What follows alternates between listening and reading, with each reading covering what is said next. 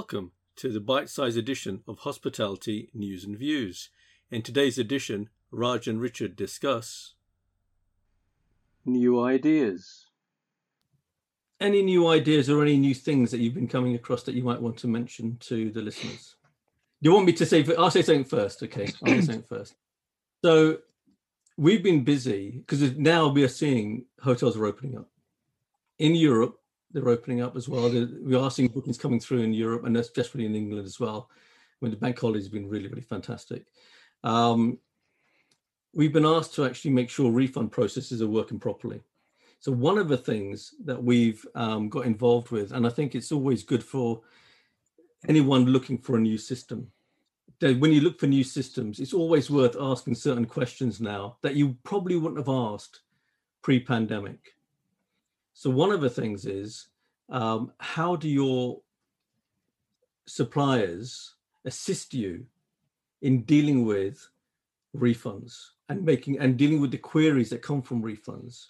So one of the things that's happening now is that as refunds are being done, as pre-auths are being cancelled, et cetera, some of the new banks are not responding properly and they're holding on to people's money. So it looks like the refund hasn't gone through, and they blame the hotel when actually it has gone through.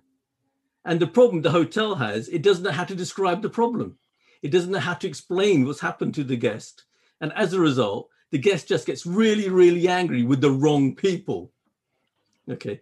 So we've been doing a number of things to just help the hotels and our customers in their activities of engaging with the customer to explain exactly what's happening and giving them information. And that information we give, only a provider of those services can give. It isn't easily available to the end user. And that sort of thing is something that now, with people being so wary of traveling due to potential cancellations, etc., I think the hotels need to make sure they've got somebody they can rely on to back them up so that they don't upset the customers. And if they don't upset the customers, guess what? They're more likely to rebook. Absolutely, 100%. Yeah, I mean, I've been made aware in the past year as well of a kind of a cumbersome process with some of the companies that you may have felt that you could trust with your finances, and I was a little bit disappointed there. But in a similar kind of regard, reviews. I've been reading recently a couple of stories where people have been trying to remove reviews that have appeared from their property. So the property owner trying to remove reviews because the guest had actually completed the review for the wrong property. They were actually, so to listeners out there, please, I'm not saying disregard reviews at all, but bear in mind, if it's inconsistent with some of the other reviews, the user may have just completed the review when they were driving down the M6 and didn't realize that they'd done the wrong property. So that was something that, talking about trust, you would imagine that the reviews could be trusted like that, because that's the whole point of the reviews. But you sometimes can't trust the reviewer to have completed it for the right property. Yeah, I mean, if you actually think about it, how many times in the past have we heard that people have been so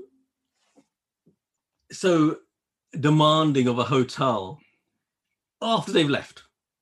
Oh, yeah. Don't mention anything, don't mention anything while they're there, and all of a sudden it comes out in the blooming review, and now you've got a situation where they're doing demanding of somebody else's hotel, but you've got the flak for it. That's right. You might say true British in true British fashion, because I think we're quite well known for being tolerant and quiet, and then we'll complain about it at the end when it's too late. So would urge everybody obviously to complain when it's in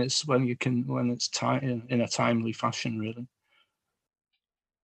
We hope you enjoyed listening to this bite-sized edition of Hospitality News and Views.